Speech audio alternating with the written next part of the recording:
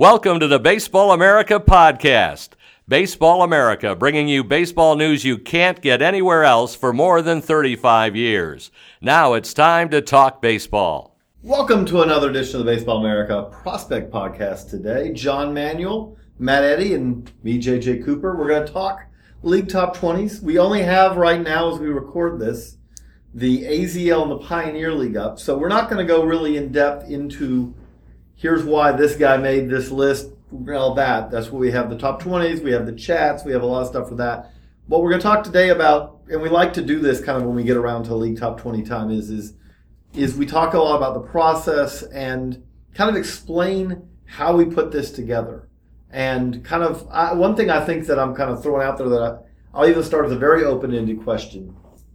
The League Top 20s, or top 10s back then, go back essentially to when the Baseball America magazine started. You go back to 81, 82. I was looking at the 1983. Yeah, 82 is the first year we did them, and we have them input all the way back to 83. I don't know why we don't have 82. I'll fix that. But we have all the way back to 83 online. But so nowadays we do the League Top 20s, and that's kind of the start of what we call prospect season. That leads us in to the team top 10s and the team top 30s in the prospect handbook. But John, to kind of start this with an open-ended question, why League Top 20s? And then if you would explain, because seeing how guys line up, like on an international league list, does not guarantee that that's how they're going to line up come top 100 time. Right. Come, if there's two guys for the same team, they may end up flipping, on the team top 10.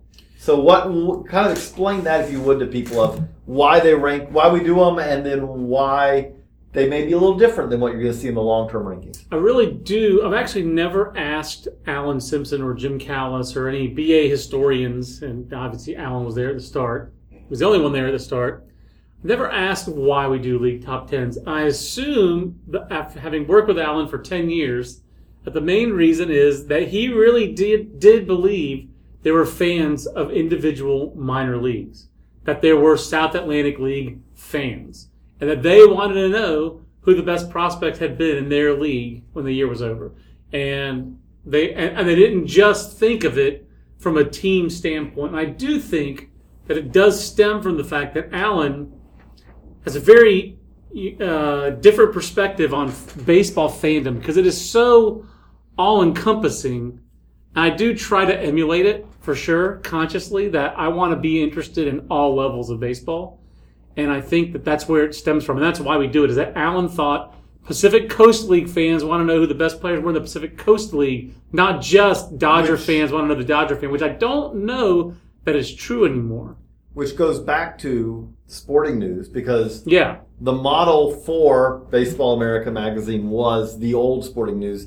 And I say that when I say the old Sporting News, there are few people listening to this podcast who probably actually got live at the time the Sporting News we're talking about. We're not talking about the Sporting News of the 70s or the 80s or the 90s, or we're talking about the 1940s and 50s when it was, they called it Sporting News. It was baseball. It was basically baseball news. It was baseball news. No NASCAR yet? No, there was no, they didn't care, they didn't care about anything besides major leagues and the minor leagues. But they covered the minor leagues, which at the time, if you're covering the PCL in 1947 even, especially in the 30s, but even in the 40s, if you're covering the PCL was its own thing. I mean, again, This stretches back to the Sporting News was covering the minors when who won the Southern Association was every bit. If you lived in one of those towns, if you were in the Western League, who won that league was not a matter of, the Cardinals did a really good job of stocking our team this year. It was our GM and our manager really did a good job of finding a team this year. Yeah, the minors were still slaves to the majors, as Bill James would put it, but they were maybe 80% or 90%, not 100%. Obviously, there were no West Coast teams until the late 50s. Right. Major league teams. So the PCL was essentially a 4A league. I love the league top 20 prospect format, personally. I think one of the advantages is the players are on a more even playing field than they are for the organization. Correct. They're similar ages, similar experience levels. The evaluators have seen them in a similar context. Maybe this was more true back then, but scouts tend to scout particular leagues That's also or organizations, so you're getting. It's easier to make these prospect comparisons and perhaps more relevant. I would actually, another thing about, so kind of getting into the differences of kind of league top 20 versus a org top 30, but that is, that's something that we've blurred a little bit more as the years have gone on, but league context does still matter. How you did in that league A guy who hits matters a $1.80, to an extent. A guy who hits a $1.80 is going to have a hard time ranking at the top of a league. Right. No, that's right. But that doesn't disqualify him for an org list necessarily. Right. Correct. Yeah, you're taking a longer view, but I think what you said, the evaluators are a little bit different and the context is different. Because when you're talking to a scouting director about top 30, or even a pro scout who just has coverage, and maybe he had full season team coverage and then he went to instructs. Just for example, that's how a lot of guys I've talked to over the years have done it. I go to spring training for this club, instructs for this club, and then I see their full season clubs. I think more organizations are drilling lower, but not all of them. Sometimes those guys have seen guys for 3 years. The same players, and in some ways that's useful, but in some ways those guys get prospect fatigue the same way we do. This guy still hasn't changed for me, Whereas in that league context, well, I saw so-and-so, and he was the best catcher in this league. He caught and threw and had some offensive ability better. And sometimes it's all a matter of whether the guy's focusing on what the player can do as opposed to what he can't. So you do get different perspectives, and you get, in my mind, the best part about it is that the managers and coaches that we talk to for the league lists are the best arbiters I know of makeup, and the best evaluators of makeup that we get. Because I think pro scouts who, even if you have the organization, it's harder for them in a week or 2 weeks or 3 weeks of when they see a player to know the makeup than it is for the managers who, if you're in one of these leagues where the schedule's really compressed and you might play a team 12, 15, 18 times, they know they get to know the players. They see them before the game, during the game, and sometimes after the game. I think for me, that's what I focus on a little bit more in these calls than I do in the organization top 30 calls. I think that sums it up also. This is to talk about how we do this, we talked to obviously scouts, pro scouts and amateur scouts who have pro coverage for each of these leagues that we do. But the league list is the point in time. The best tools, which we do a couple of issues before this, and basically a month and a half before this online. And the league top 20s is where we talk to more managers for this. Like, I do believe that when you get to, it's not that we don't talk to some of them, but when you're talking about the team top 30, that's more of a pro scout, amateur scouts with pro coverage, coordinators who have, overall, front office execs. That's that. The league lists, you end up talking to a lot of managers, a lot of coaches, and I do think that there is something. It's funny that we've all heard it. There is this kind of. There's some of them actually do both. They scout and then they coach and they manage, or they manage in a short season league. But there is always that kind of that friendly or not so friendly at times rivalry between how scouts see the game and how managers and coaches see the game. Yeah, player development versus scouting. Yeah, but. One of the ways that you said that is very valuable of this is that a pro scout is going to be basing it off of limited looks. Yeah. They don't have any choice. You have the coverage to where if you sit on a team for 6 days, 5 or 6 days at the start of the year, and come back and sit on them for 5 and 6 days at the end of the year, theoretically, that's a luxury. That is. So theoretically, in that case, you'd have had 2 looks at starting pitchers and 10 probably position player games. Mm-hmm. And that's a best case scenario. And if a guy's hurt, there are guys you're just, if you got that coverage, there's guys you're not going to see. Right. Well, he wasn't here. He was in low A when I saw the high A team, and when I saw low A, he'd been promoted to high A. Right. And then he was on the DL when I came back in the second time. So there are guys that you just don't see, and there are other guys who they'll be honest with you, like, look, I saw this guy, he was on fire. When I saw this guy, he was really struggling. Doesn't mean you still can't make, assessments off of it. But there is a difference between that and a manager who, admittedly, part of their focus is a little different. It's less evaluative, more development-based. But if you're a manager in a league where you saw a team 16 times or 20 times, Right. or in the Carolina League sometimes like 24 times, you see a guy play 24 games, you have a different feel for that. If you've seen a pitcher who's faced your team at the start of the season, the middle of the season, and the end of the season, you have a different sense of that guy than a pro scout who may be doing a very good job but sees them for one outing. Matt, what's your sense of how much overlap is there in the evaluation of like a manager or a coach versus a scout? Like, do you find that the managers talk more about, oh, he was really young for this league, or do you think the scouts talk about that more? Or do you find like is it more nuanced than that, or is it how granular are the differences between these two evaluations in your experience? I feel like the line blurs every year. I think managers are more and more thinking like scouts. I think you're right. You know, you talk to them and you can.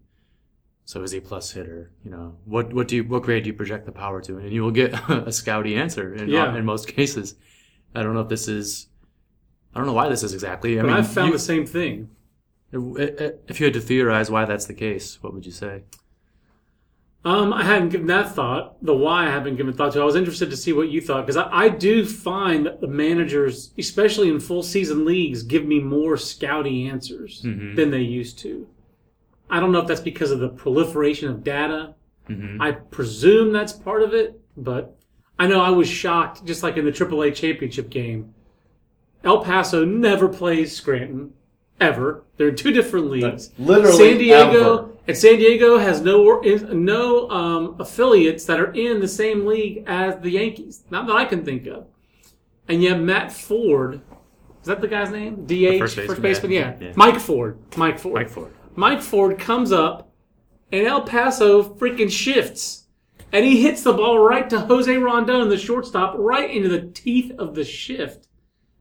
That just blew me away. And that just tells you the volume of data. It's like Manhattan Change Bank. They've got volume of data that El Paso could shift on a team they've never seen. But think about so it. That's but the crazy thing about we that could is do it too if we wanted to. Yeah. Well, I look at spray charts. Right. That's what I'm saying. Like this gets into the process, but it's funny. We have these discussions even with kind of younger guys in our office. Like, okay, so what's your process when you're starting and what you're doing? Matt, we'll start with you. You've got your secret charts, and I kind of an homage to Jim Callis. That's right. But it is something, and I look at your secret charts. I ask you for hey, send me let me look at them. But what are some stats? What are some numbers, or what are some, maybe it's spray charts? What are some things that you are looking at to basically? Because what we all start with is I start with a list of about 55, 75 names. And hopefully I'll end up discovering another 5 to 10 with the calls. I create a depth chart by position, first of all. I put everybody could reasonably be considered a prospect by position and look at them that way, giving special consideration to shortstops, catchers, left-handers. Yeah. I would go by team, not by position, but that's interesting. Yeah. I like to see where the league is strong, position-wise. And I'll give a plug to MLBFarm.com. We're talking about spray charts. Useful. I use them. They're not 100% accurate, but they're very helpful. Just to see where the hit distributions are. When you know that they're not 100% accurate, every now and then there'll be that weird blip of data. It's like the bunt that looks like the location is the wall in center field, or or the ground, the grounded, you'll say or the line out that's how did he line it out to there? No one can be positioned there. Pitch FX data for pitchers who have pitched in the major leagues is crucial. I use Fangraphs, plug. And then from there, I look at component statistics for batters and pitchers. I like to put them in a percentile rank to figure out, to really contextualize what a walk rate of 10% means, what an isolated slugging because it's different from one league to another. Sure is. So I put those to get an idea of where players are strong or weak contextually in the league, in their component statistics, not looking at not the counting stats, not the raw overall production. That gives me a good idea of where players where their strengths lie. I like the depth chart idea, which I've never done. I've never thought to do it that way. But this works better for full season leagues. Caveat: the numbers are not really that important for the short season leagues. See, because of the calls I do usually I start with the manager calls. I go team by team with my prep, and I usually just try to write down. I just type it out. And usually the way my brain works, if I type it out or write it out, I'll remember. So I want to have that handy. So I have my pref list of who I'm asking the manager about. My last question to every manager now is, you got anybody who throws 100? And it's usually like, yeah, I got one or two. And they give it to me. I mean, that's that is the, I really, that's the question. That. That's the question that never would have been asked. We've got some of the old ones here. I've got the 1998 top 10 league, top 20, 1999. I'm sorry, never would have asked this. What was it? What was it? We were looking at an old thing. Matt and I were looking at an old thing last week, and it was like, the guy talking is like the 80s baseball, 80s or 90s, and like. Yeah, you knew, this guy was coming in throwing heat. I mean, it was going to be 92, 93 miles an hour. That was when Tim Hudson retired. I tweeted a picture of the College East note that I'd done on him, and Hal Baird saying he's not just some soft tosser up there. He's got power to his sinker. It sits 90, 91, and it'll be 92, 93 at times. And that was a power sinker back then. Now, again, the radar gun back 15 then years ago. Was a little, 1997. That was a college senior year. The radar gun picked the ball up a little closer to the plate, so that, but I've heard old, long-time baseball guys tell me, no, it's just that the gun's more accurate. No. They're lying. No. They're wrong. No, I asked Jim Cott this the other day, and there's no old guy in baseball older than Jim Cott. I mean, Jim Cott, who made his big league debut in 1950-freaking-9. Art Stewart says... but who played the big leagues. Yeah. 1959, played in the big leagues. And still was playing in 1983.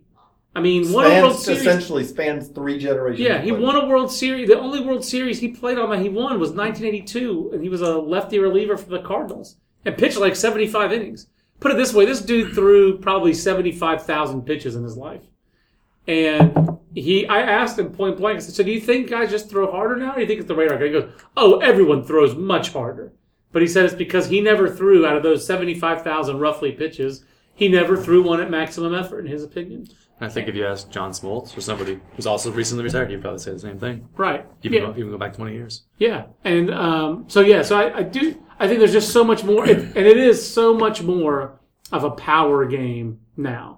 That it becomes it actually is easier to do these lists because you focus so much more easily on power. I think back then power stood out more, but power without command or even power without any control was fairly dismissed 20 years ago, like 1999. And now it's like, bullpen guy. It still might not make a top 20 or league top 10, but it'll make it work top 30. Don't you put dudes at the back of your lists who are power arms with no command who might be relievers? I mean, 5 draft preview. Yeah, exactly. I'm serious when I say the Archimedes Caminero principle. I do think we have reached a point now where, when you talk about the Rule 5 draft, you may fail on it, but there is now going to be an almost never-ending supply of power arms. Same thing for the minor league free agents. A never-ending supply of power arms, and if you sign 8 of them, you might get one of them to be Archimedes Caminero. Yeah. And it's and the other 7 you fail with, and you go, well, whatever. But the reality of it is that there are more 95-plus mile-an-hour relievers with a second pitch, and maybe their control's shaky, maybe their deliveries, maybe their arm may fall off in 6 months, all these different things. But guys who you say, okay, do I want to take a look at that guy? To give an example from this year, Mauricio Cabrera came out the Braves, who was homegrown. He's not a guy that they went out, and signed. Say it, Matt. Say it. Homegrown. But Mauricio Cabrera. My favorite stat Cabrera. If you look at his pitch effects, his fastball averages 100 miles an hour in the major leagues. His average velocity. And he literally, if you said, what makes Mauricio Cabrera a big leaguer? That's it. That's really... The ball sinks, too. He has a nuclear fastball.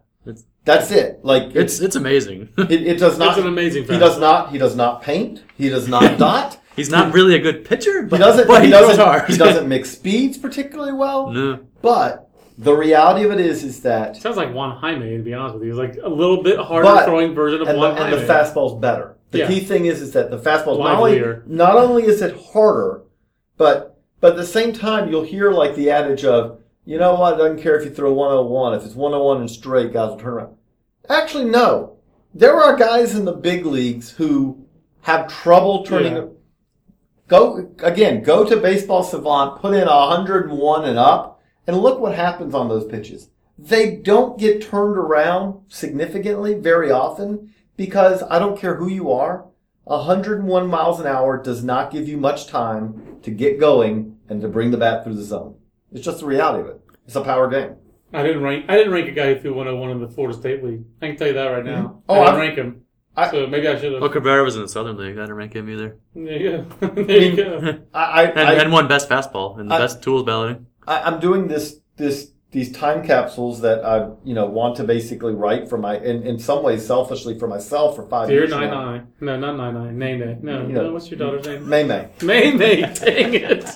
May. But, Dear May, when you let's rank take that prospects here 15 years from now, Yeah. as an intern, here's how to rank. But I want to look. And on both of the Sally League and the Texas League list, on the Sally League list, I listed off. Here are 10 relievers with 70 fastballs and something else. But 70 fastball or better on the 20-day scale, who did not rank.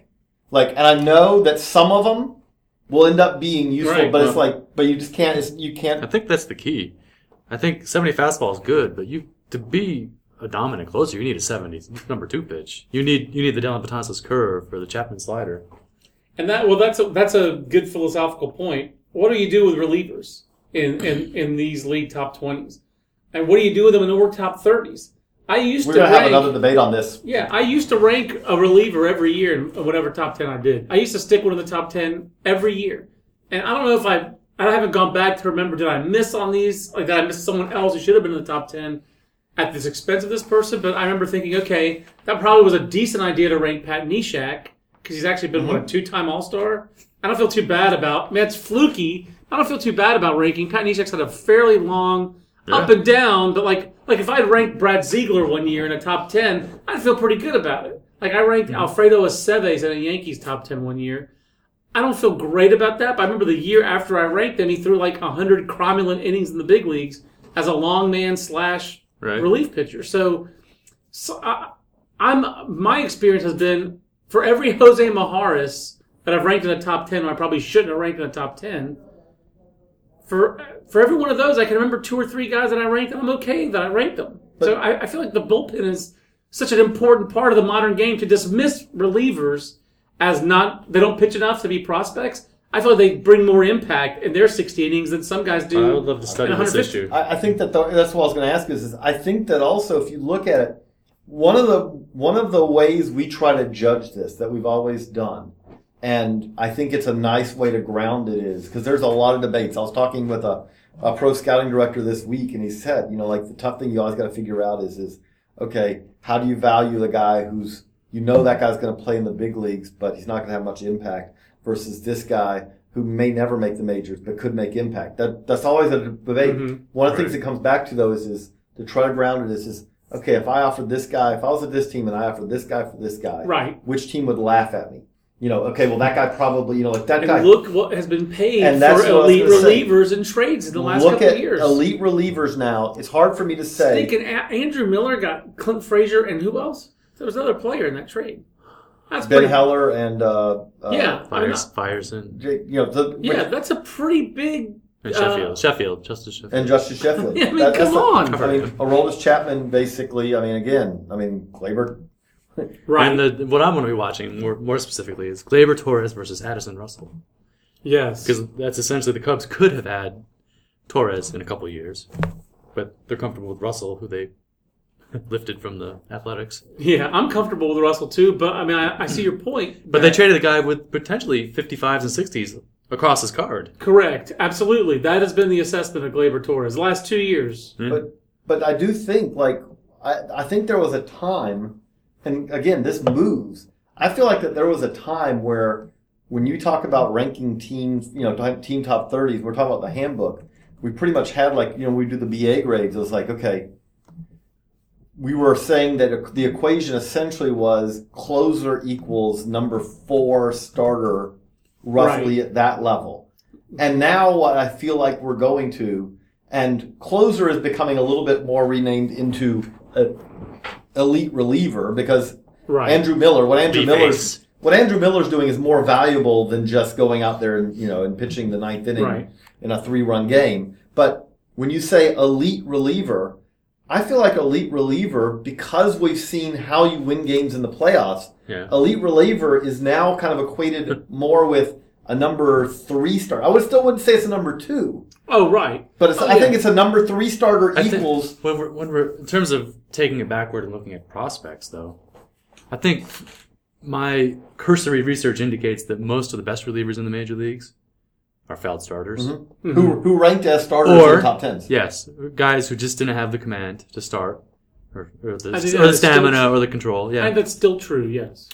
Or they were college relievers. There's very few instances of high school or Latin players who were strictly relievers in the minors and who went on to become dominant major league relievers. The relievers I can think of who I did rank in top 10s fit into your 2 buckets. The guys I mentioned before, Nijak was a college reliever. Mm-hmm. Aceves was a failed starter. Mark Melanson is probably the best college dude reliever. I ever ranked. He was a college reliever. And there are college reliever exceptions, for sure. He has made 500... JUCO. Right. JUCO kind of straddles the line. 585 career professional appearances for Mark Melanson out of the bullpen. And he had Tommy John surgery, too, and I knew it was in There's great examples, Zach Britton and Jerry's Familia. 2 guys with great sinkers, but not great command and not great secondaries. Right. They can get 50 saves. That's right. And not just that, I mean, Britton's like an elite.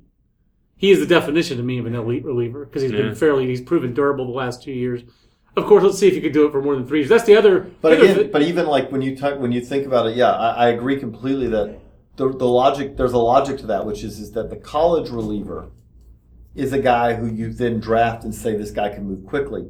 If you have a good arm, because the elite relievers almost without fail are you start with, do you have a 70 fastball? Right, no. just about. Okay, well then, sorry, you're not part of this group. But those guys, if you have a 70 fastball and you're signed out of Latin America or out of high school and you go to the pen, there's something frightening. Like generally what that means is you're probably not going to be an elite reliever. That means that they looked at you from day one and said, either we're too afraid that you're going to get hurt, or I don't even really know. Like, I can't think of a scenario. Like Derek Law. Derek Law was a big-time guy out of high school. Showcase guy. And he also had a big breaking ball. Mm-hmm. If memory serves, he was like 92, 95 back when that was considered a 7. Mm-hmm. And he had a plus breaking ball. But the delivery, I think, early in his career is what made him go to the bullpen. He still got hurt anyway. And he's pitching fairly high leverage innings right now for the Giants, who are another repository of these kind of guys. Hunter Strickland, perfect example. On the 1 pitcher per batter plan, Bruce Bochy's implemented. Yeah, but then they also have the guy who's the exception that kind of proves the rule you're talking about, and that's Sergio Romo. It's like a 70 slider, but there's no 7 fastball. But again, even with those guys, though, Sergio Romo is a JUCO guy, right? Yeah, no, Division II, Mesa State, 32nd round pick. But a college guy. Derek Law was, JUCO. Was a JUCO guy. I mean, again, high school arm. If you sign out of high school, because they're going to have to pay you generally to sign out of high school, you're going to start, and you're going to essentially, at some point, they may move you. Interesting way to look at it. Yeah, how many big league closers or high school guys who didn't start in the minor leagues for very long? Again, before we sit there and look at it, I would say the answer is 0. Yeah. I would say that there's not a, again, we haven't studied it as we do this off the top of the head. I would say there's not one closer who was drafted out of high school who never started. I might take it even a step further, like even a good setup guy or just somebody who ranks high in WAR or something. Yeah, again, these elite relievers. I mean, when you look I'm just looking at this year's I remember talking about this with Clint Longenecker a couple of years ago, about Kyle Crick in particular. Interesting. Why the Giants were resisting moving him to the bullpen. And I think this is why, I'm looking at this year, everyone with 35 saves. When they did move him to the pen, with Crick, the rough thing with Crick was when they moved him to the pen, we generally think of you move to the pen and the stuff picks up. And his stuff did not pick up out of the pen. Like, I mean, it did not. It just did not. And all of these guys who are 35 saves and up in the big leagues this year are all either failed starters, or there's the occasional conversion joker, or there's a college guy like Ramos, Melanson, Kenley Jansen being the conversion guy, Daniel Robertson, college joker, Sam Dyson, same thing, college and failed starter. So and injury history, which is often right. in these two. Let's take a few questions. He's a hybrid failure joker. That's right, exactly. We got a lot of interesting Twitter questions, including one from from BA alum Josh Leventhal. Wants to know, do we have any personal highlights, lowlights of ranking after so many years of doing this? Let's go there. I'm just going to say it's the recent one that's fresh that kills me. It's the same thing. Starter reliever, Carl Edwards Jr. just sticks in my craw. That I told the two people who saw him late in the Florida State League, I didn't rank him this way. I did my own personal top 100, but I had him. I thought he was going to be better than Noah Syndergaard because I had questions about Noah Syndergaard's breaking ball, and Edwards had at that time I thought a more complete palette of pitches, and that his fastball was impossible to elevate. I was all about Carl Edwards Jr. I was totally wrong about him versus Syndergaard. So. And I even just said it in a chat, not in a ranking. But I still regret it to this day. I just should have dug. I remember just could not get Phil Regan to call me back when he was at the Florida State League that year. And I bet if I had talked to the Vulture, I'd have been on the Syndergaard train. And I was not. And I regret it. So I've said that before. I'll say it again. I like that one. I got one while you're thinking. For me, first year I was here that I got to do one. I was the Eastern League. I think it would have been the 03 Eastern League, because I got here in September of 02, and I was like, no, you don't get entrusted with something like right. that right away.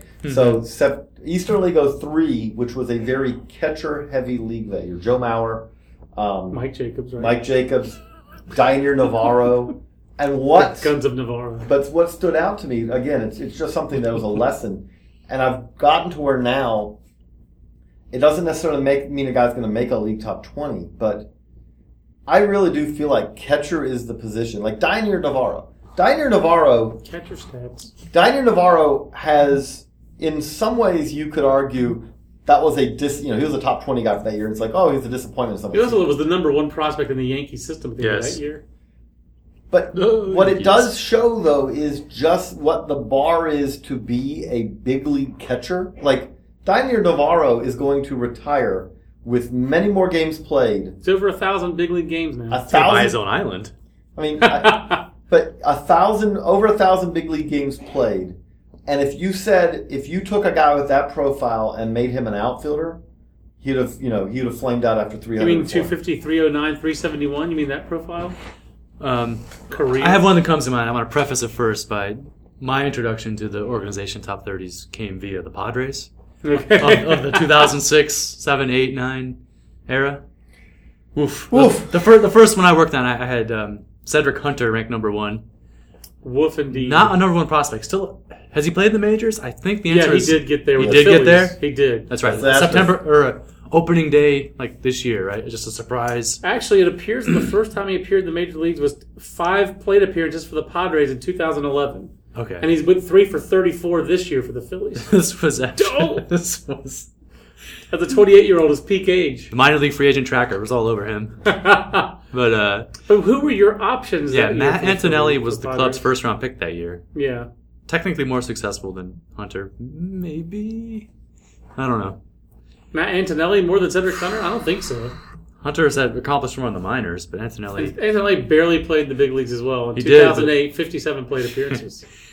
I guess the year after Mike Trout was drafted, I had the Angels, and I did not have Mike Trout number 1 in that system. Yeah, I remember. Can you guys recall who that was? Discussion. It was Hank Conger. There were 3 people you were discussing. It was Conger, Trout, and I forget the third guy. They had just drafted Randall Grichuk and Tyler Skaggs. And Pat Corbin and Garrett Richards. They had a great draft. Of all time. It's one of the great drafts of all time. They had 5 guys who went on to become good major league players. Drafted right at the top of that draft. But Conger was a switch-hitting catcher who had showed power, I believe, in Texas League that year. AA, yeah. So I remember, and was a dude. He was a guy that we'd liked for a long time. So in retrospect, that was very bad. I mean, Trout was coming off hitting like 370 from the AZL. Your report on him was glowing, but I do recall that we really did have serious questions about just how much this guy's going to hit for power. coming out of Right. New Jersey. But I think I undersold him as well. I mean, we had him as a number 2 guy in baseball, and we as a prospect, and we undersold him there. I mean, putting him number 2, we undersold him. I mean, nobody, as much as everybody liked him, even other people who used to work here and other people, other rankings, as much as everybody liked him, nobody saw this coming. Nobody. So. Because he is, I mean, we're talking a singular player in the history of baseball. The 25th pick in his draft, he's the best player in baseball. Yeah, every year. So I mean, he's for 5 years in a row. So I think it's safe to say nobody saw. I mean, the thing about it is what it goes even beyond. He's not just the best player in baseball, because there's always a best player in baseball. But this is, I would argue that if it goes in a reasonably non-injury, ruined career, we're talking about the best player probably of our lifetime. Yeah, I don't think there's a question about that right now. That's where he's trending. I mean, Barry Bonds, you could him versus Peak Bonds would be an interesting discussion. Peak Bonds, it's difficult in that because Barry Bonds, obviously, there's things that get into the discussion. But okay, easily best in you take PEDs out of it. I'm about to say pre-93 Bonds or pre-98 Bonds. He's better. Mm-hmm. He's Bonds with a little bit more power and better defense, and does play center, whereas right. Bonds played left. Right. I mean, his Hall of Fame monitor is already close to Hall of Fame caliber. Hall of Fame monitor on BREF is at 84 for batting, likely Hall of Famer approximately 100. Did he turn 25 yet? And he's 25. No, he is 25. He just turned 25 in August. So, I mean, the guy's just, stinking incredible. A couple other questions that are more about players as opposed to process, if you'll indulge me. So this question comes from J_NYY. Wants to know, what are our thoughts on Chance Adams and Jordan Montgomery? Can you see them in New York's rotation next year? And I did just get a chance to see Montgomery for 5 innings in Memphis, but want to see what you guys thought of those guys first. I won't bogart the whole question. I would say next year's rotation, just knowing how the Yankees do things, probably not. Because I don't think that the Yankees are going to go into the season next year with the plan of either of those guys being in the rotation. I think Montgomery's possible because he did have AAA time and it was dynamic. I mean, ERA under 1 in the regular season. He had 29 straight scoreless innings, and he is left-handed. I'm not saying it's not possible, but I'm saying I would expect that. I don't think it's likely either. I would expect that they would go into the season with him planned to be like their number 6 or 7 starter. Injuries are going to happen. He's going to come up. And then Chance Adams, I think, is in a very similar situation. I think Chance Adams should be a starter long term, although again, he's a guy who, if you told me he ended up being a very valuable reliever, going back to his college role in essence, it wouldn't shock me either. But a great season. I do think though, it's the Yankees. If this was, looking at their 40-man roster right now, they don't have 5 starters on the 40-man roster right now. I mean, Tanaka... Even the ones they do have serious health Pineda. I mean, Sabathia, I forget what his contract status is, but I think there's possibility. And I just think Brian Mitchell, Luis Cessa. I think there's room for Montgomery to be in that mix at 4th or 5th starter, like a 5th starter type role, because he does have AAA experience, and it's not his first... He didn't just finish his first full pro season. I do not see it for Chance Adams. So I think Adams has better stuff. But Montgomery is left-handed, 6'6", has shown some real durability, and showed some pitchability the other day. So El Paso's a good AAA lineup. I know it's not a great free agent class. Again, what I think, though, is that the Yankees right now, especially with the end of the season that they're having the year, I know you could make the argument that this shows that there is value in actually building from within and not going out and signing free agents. Again, he may beat out a guy, but I just think that they're going to go out and sign to fill out that rotation where there are 5 vets who are at least penciled in, and again, but some of those at the back end may be beaten out eventually. My other point would be that I think that this year's season and the way it's gone would make them much less likely to do what you're saying, because they've gotten themselves into a rut signing veterans the last few years, and that playing younger players energized their team and made them a much better team. So if it's between Jordan Montgomery and Luis Severino, I think that the way that for a rotation spot, the way Joe Girardi loves to have a bullpen, he's more likely to put Severino in a high leverage 8th inning situation and have Jordan Montgomery be a 5-inning left-handed starter than he is Severino be hot, cold as a starter. So I think Montgomery being left-handed, I think he's a real factor for their rotation for 2017. I don't see Adams as one as much, just because he's a little bit more. He's honestly, he just reminds me of Adam Warren in a lot of ways, and he's not as physical. A little bit better stuff, but a guy who wasn't expected to be a prospect and then kind of became one.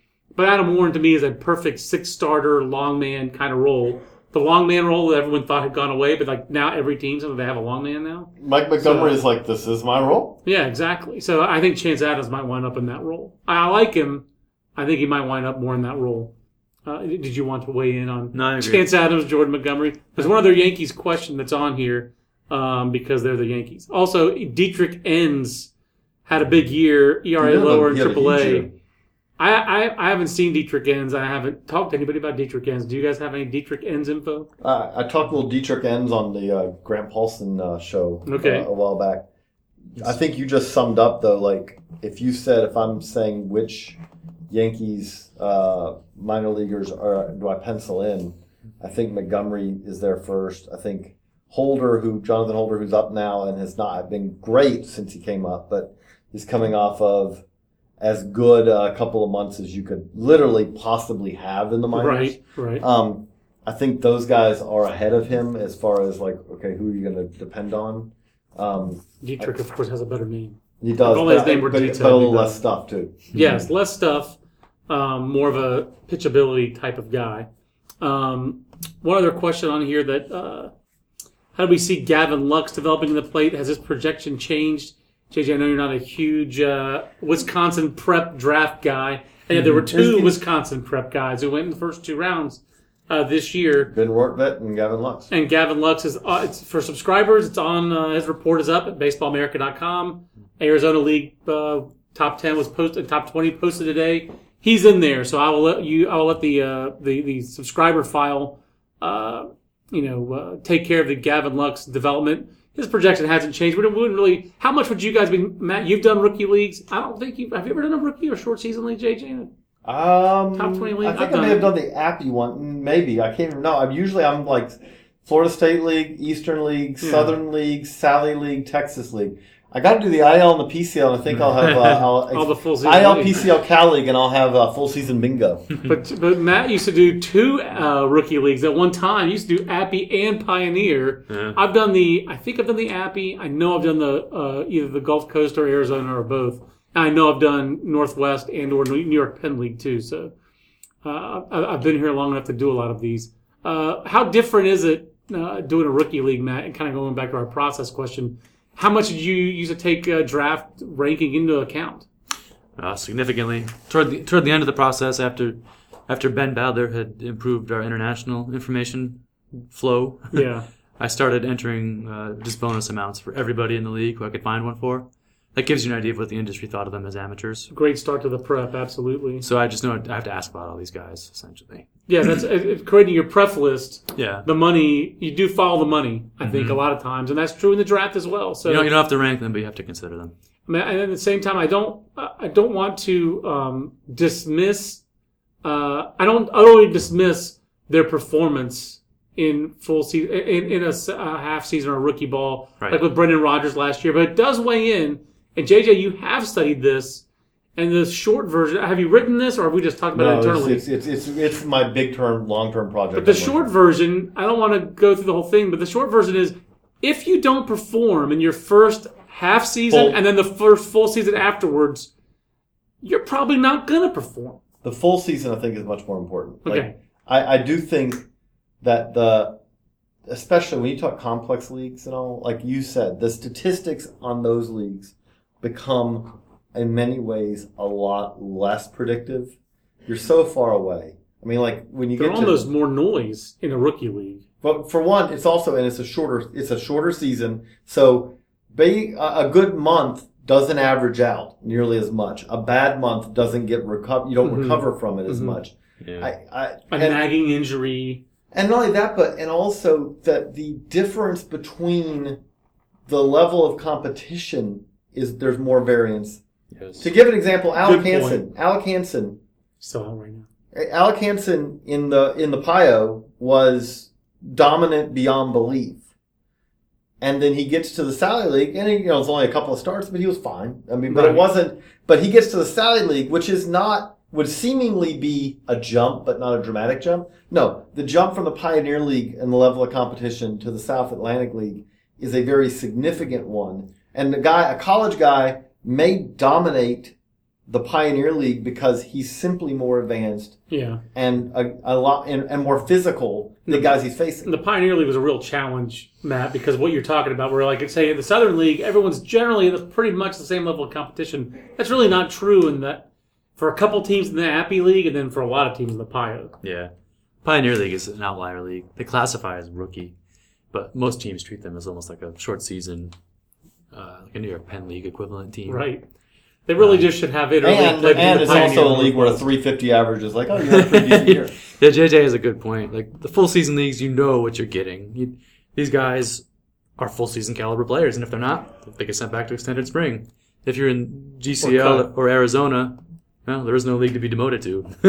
And a lot of these guys are not going to be professionals next year. There's no league to be demoted to. I mean, like, there's not only that, but and you have guys who, when you say are working on things, the scale of difference between the guy you face on Tuesday in a game and the pitcher you face on Wednesday is much more dramatic. As again, it's a much lower bar to clear to be a starter in the AZL than it is to be a starter in the Midwest League.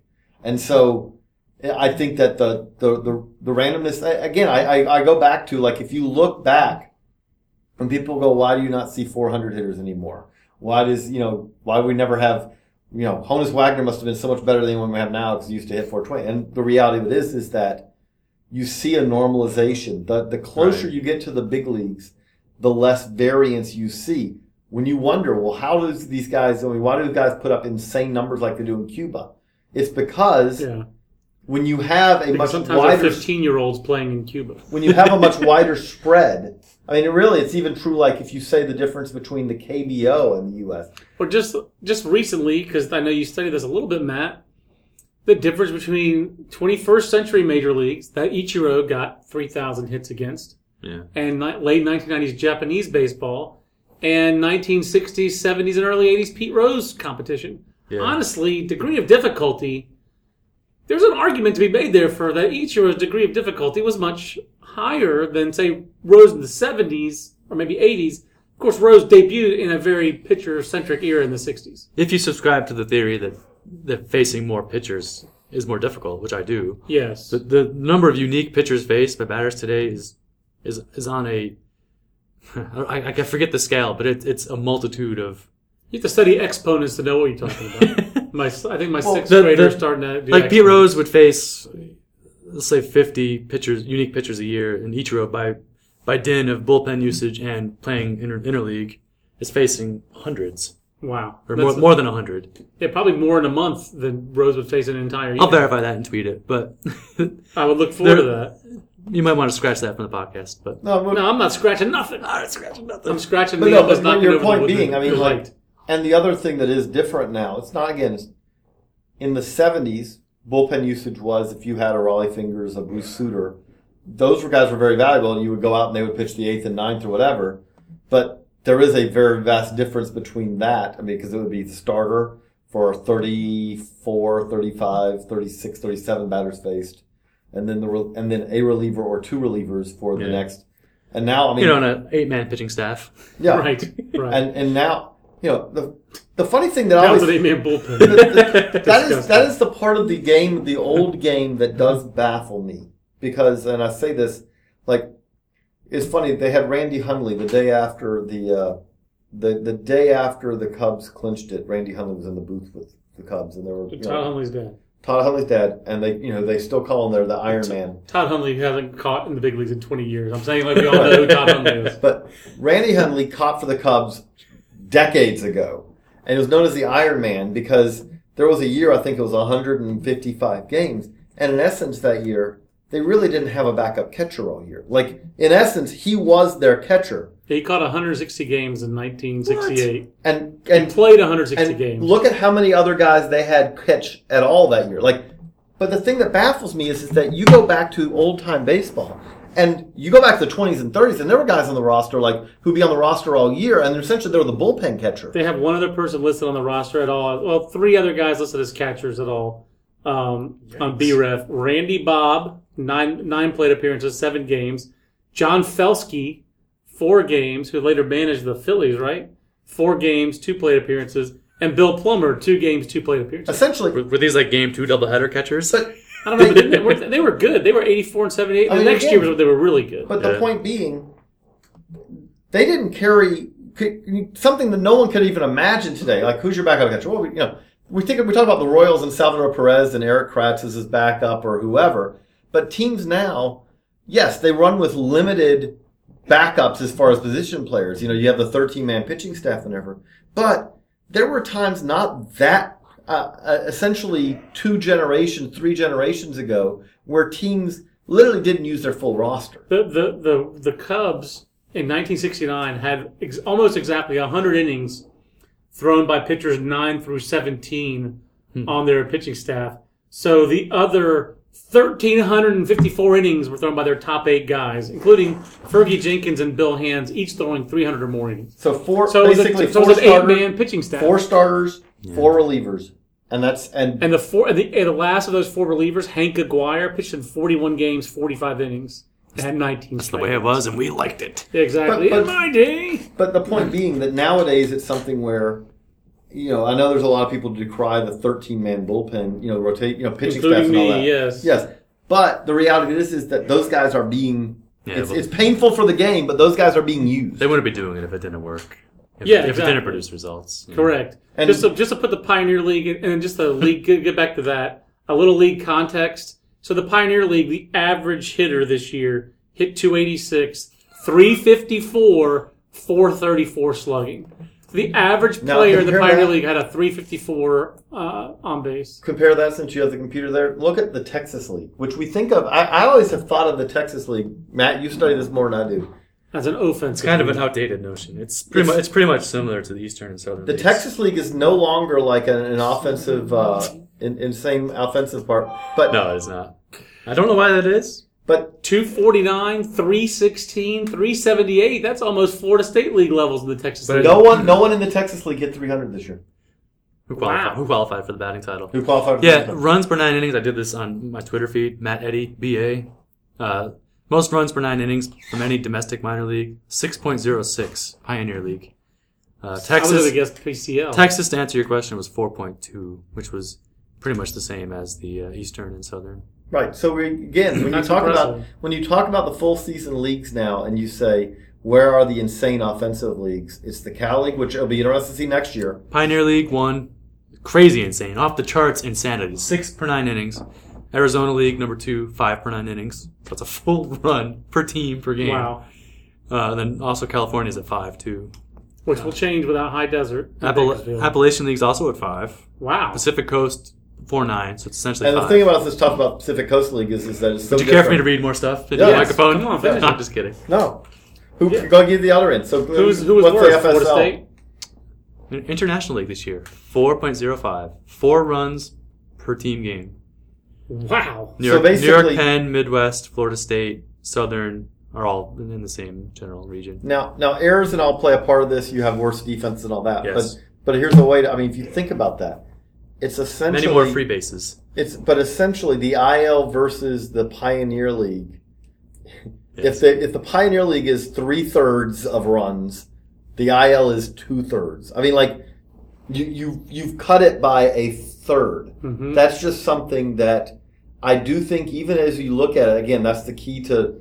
When we say, I never got to talk about how I do my process. When I do it, one of the things I want to look at is rates and normalization. I want to look at normalized stats, because even though you do this on a regular basis, we've been doing this for years, but I know carry in my head a little bit of an implicit bias that I think of the Texas League as an offensive league. I knew this year it was down. But if you're only comparing them against other Texas leaguers, it doesn't matter. Right. Exactly. It only when you cross leagues. But when you get the team, you're doing team top 10 and all that. Looking at those normalized, and again, the other thing that I do think we look at it, but it's become more and more important to me through the years is when you look at, I think it's easy to write off, well, he was 20. I'm doing the Sally League list. The best hitter in the Sally League this year was a catcher from Del Marvin named Yerman Mercedes. Mm-hmm. He's 23. I think, if I remember correctly, turned 24 during the year. He's been released before. He's had some time in indie ball. He's an Oriole. But I mean, let's be honest. He's an Oriole. But the difference between a 23-year-old having farmhand. But a difference between a 23-year-old having a great year in the Sally League and a 20-year-old having a great year in the Sally League, or even a good year in the Sally League. I was going to say, or a 17-year-old.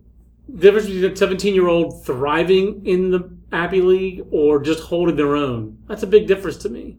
But I'll say this, though. Like Vladimir Guerrero Jr. did not hold his own in the Appy League. He thrived in the Appy League. Oh, that's to me that's one of the ones that makes it easy when you have that. But even if they the tougher to me is the Appy League was pretty offensive. But the tougher is that the 21-year-old who has a lot of success in the Appy League, you got to drill deep on that because that's often like, okay, well, that really doesn't mean anything. He could be Brian Dozier or he could be a complete stiff. That's it. How much does that guy have control over that? Is he a college senior who was drafted by the Twins and they don't feel like, oh, we didn't have room for him in low A, which is possible. We put him in the Appy League because that's where all of our college guys go. It's likely, yes. Right, exactly. So that's what they did with Brian Dozier. That's what you do. Or is it picking out the Brian Dozier versus the outfielder they drafted, I think it might even be the same year, who was Appy League MVP that year out of Fresno State. I cannot remember this. Nate Roberts? No, that was he was at a High Point. I forget the other guy's name, but it might have been Ortiz. But no, that's probably not it. I forget his name. Ortiz. Brian Mundell had a great year in Asheville this year. So you ranked him number 1, right? Easily. But no. MVP of the league, right? Yeah, he was. Record. Most doubles anyone's hit in the minors in over 50 years. Yes. But at the same time, my memory is filled with guys who, especially 21, 22, 23-year-olds, who've had great years in Asheville. And that list, again, some of them make it through. But there's a lot of culling that happens between there and the big leagues. Absolutely. Let's wrap up with, we were supposed to do a little history lesson. We do have, we should save that for the next podcast. We have 2 other questions. Grant Gilcrease asks, which Braves pitching prospect most likely to hit their ceiling? I asked you, J.J. Cooper, because you had a ton of them in the South Atlantic League. Most likely to reach, I would probably say Colby Allard. No, you know what? Likely to reach the ceiling, I would say Mike Soroka. I don't think Soroka is likely to be there. It's very likely there will be another pitcher from that Rome staff who ends up being better than Soroka because they'll have more stuff and they do put it all together. But Mike Soroka has solid stuff and already really knows what he's doing with it. He's very pitch efficient. He mixes pitches. He does all those things well. Mm-hmm. And so if I say that Mike Soroka has a ceiling as a number 3, right, I think he's more likely to reach that because a lot of these other guys you're talking about, Colby Allard, Max Fried, Touki Toussaint, these are guys who, let's say it's the ceilings as a 2. That is not how I would have answered the question. I don't think that's what he's asking, but I like the way that you answered the question. But the likelihood, I mean, but again, if you're saying who's the lowest risk chance to be an ace, that's a lot tougher question. Right. Ozzie Lewis, by the way, was the player I was thinking of. Ozzie Lewis. But that's a lot tougher question to say because it's always difficult to project an ace. And I don't really, to me, like the things that go into projecting an ace, the Braves don't have a guy yet who checks off all those boxes. Right. Because to me, you get a lot more comfortable projecting. It's hard to ever project a guy as a 1 or 2, but I want double A or above success. I think Ian Anderson's the one who checks the most boxes for front of the rotate, highest ceiling in their system, but there's a lot to happen between. Is he from upstate New York? Check. He is. That's right. That's right. But he'll be the next Chris Carpenter. Understand. But that's the thing is that like when you talk about guys who we're comfortable doing that with, it's a lot easier if you've had double A success or higher. What's a full A? I'll take full season success. I'll take A-ball success Well, they got a lot of guys who But had I'm not- some A-ball success. Right, but I'm not. But I'm saying but I would say dominance, not success. Their best pitching prospect above Rome is probably Sean Newcomb. Mm-hmm. I guess so, unless you want to give them credit for Patrick Weigel. Patrick Weigel finished the year AA, but I'm just No, teeing up no, JJ on no Patrick credit. Weigel.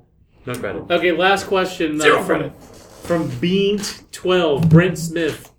Where does Eloy Jimenez end up? Does he have top 10 overall potential, or are my blinders on?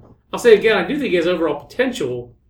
I don't know that it's likely to be in the top 10 in all of baseball in our 2017 top 100. played low A. He played low A. He did finish the year in Myrtle Beach for the playoffs. Same as Glazer did last year. Still low A. For me, selectivity is an issue for him. And there's this question of, is he going to be a left fielder or a right fielder? He played pretty much left field almost exclusively this year. There's still a lot of mechanical work, it sounds like, with his throwing arm and his arm strength, which has been an issue since he signed. When's the last? I mean, but I say the low A. When's the last guy we ranked Byron Buxton. corner? Okay. Because center field to me is a different story. Yes. Corner outfielder coming out of low A. Right. That's hard to crack a top 10. Yeah.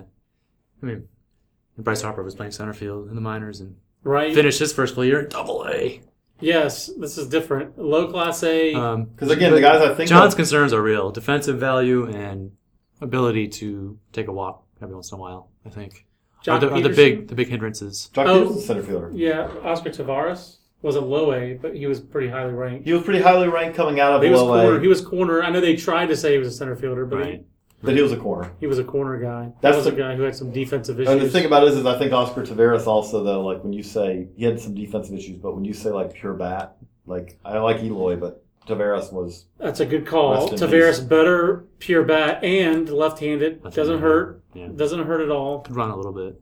Yeah, so you're moment aside for sure. I mean, like Oscar Tavares really, I mean, like among prospects who died, he and Nick Aiden are probably the two most prominent prospects I can think of Yeah. who died before we got to see what they would be in the big leagues. oh And Tavares. I mean, and I think Tavares is at a even with Aiden. I mean, Tavares was literally He was number 3 2 years in a Yeah. row, I think. So, not as a loss. Travis Snyder. There's a corner guy that we ranked high, and we were wrong about. Straight corner guy, number 6 on the 2009 Top 100. coming out of low A. It would appear to be the case. No, he was 06 draft. So this is 07, 2009. 08, Yeah, reached AA in 08. yeah. So that's I was gonna say. I'm going to guess that I overranked him in an Eastern League that year. But Nah, again- he performed well up through AA. But again, that's to me like a guy who does it at double A. As a 20-year-old at AA, he went 262, 357, 461, and then he had a nice 18-game Syracuse where he hit 344. Also a left-handed hitter. But again, Correct. to me, that's when I just don't think as a corner, I don't think you can crack a top 10 out of low A especially as a guy who may be a left fielder. You would have to have had such an insane year offensively because Yeah. you're comparing, you're battling with, and let's be honest, the prospects overall, the top 100 next year, same as we said this year, it's not, Chris Bryant's not at the top of this list, Yeah. that kind of thing. But the other part of it is that even with that, you're competing with guys Complete with a lot of short stops. you're competing with shortstops who've had success at upper levels. That's right. It's going to be really hard. Catchers, it's going to be really hard. If you're a left fielder who may be able to play right, that's generally not a top 10 prospect coming out of low A. Coming out of double A or triple A, you can be that. I would But that agree. would going to be that you have a 2 to 3 year track record of being one of the best hitters in the minors. Good way to sum it up. That's good stuff. I hope you guys enjoyed that. I thought that was good stuff. Good podcast. Some specifics. Lots of good questions. Thanks. If you don't already follow us, looks like a lot of you already do. At JJCoop36 for JJ. At Matt Eddy BA for Matt Eddy. And I'm at John Manuel BA. We'll see you on the next Baseball America podcast. So long, everybody.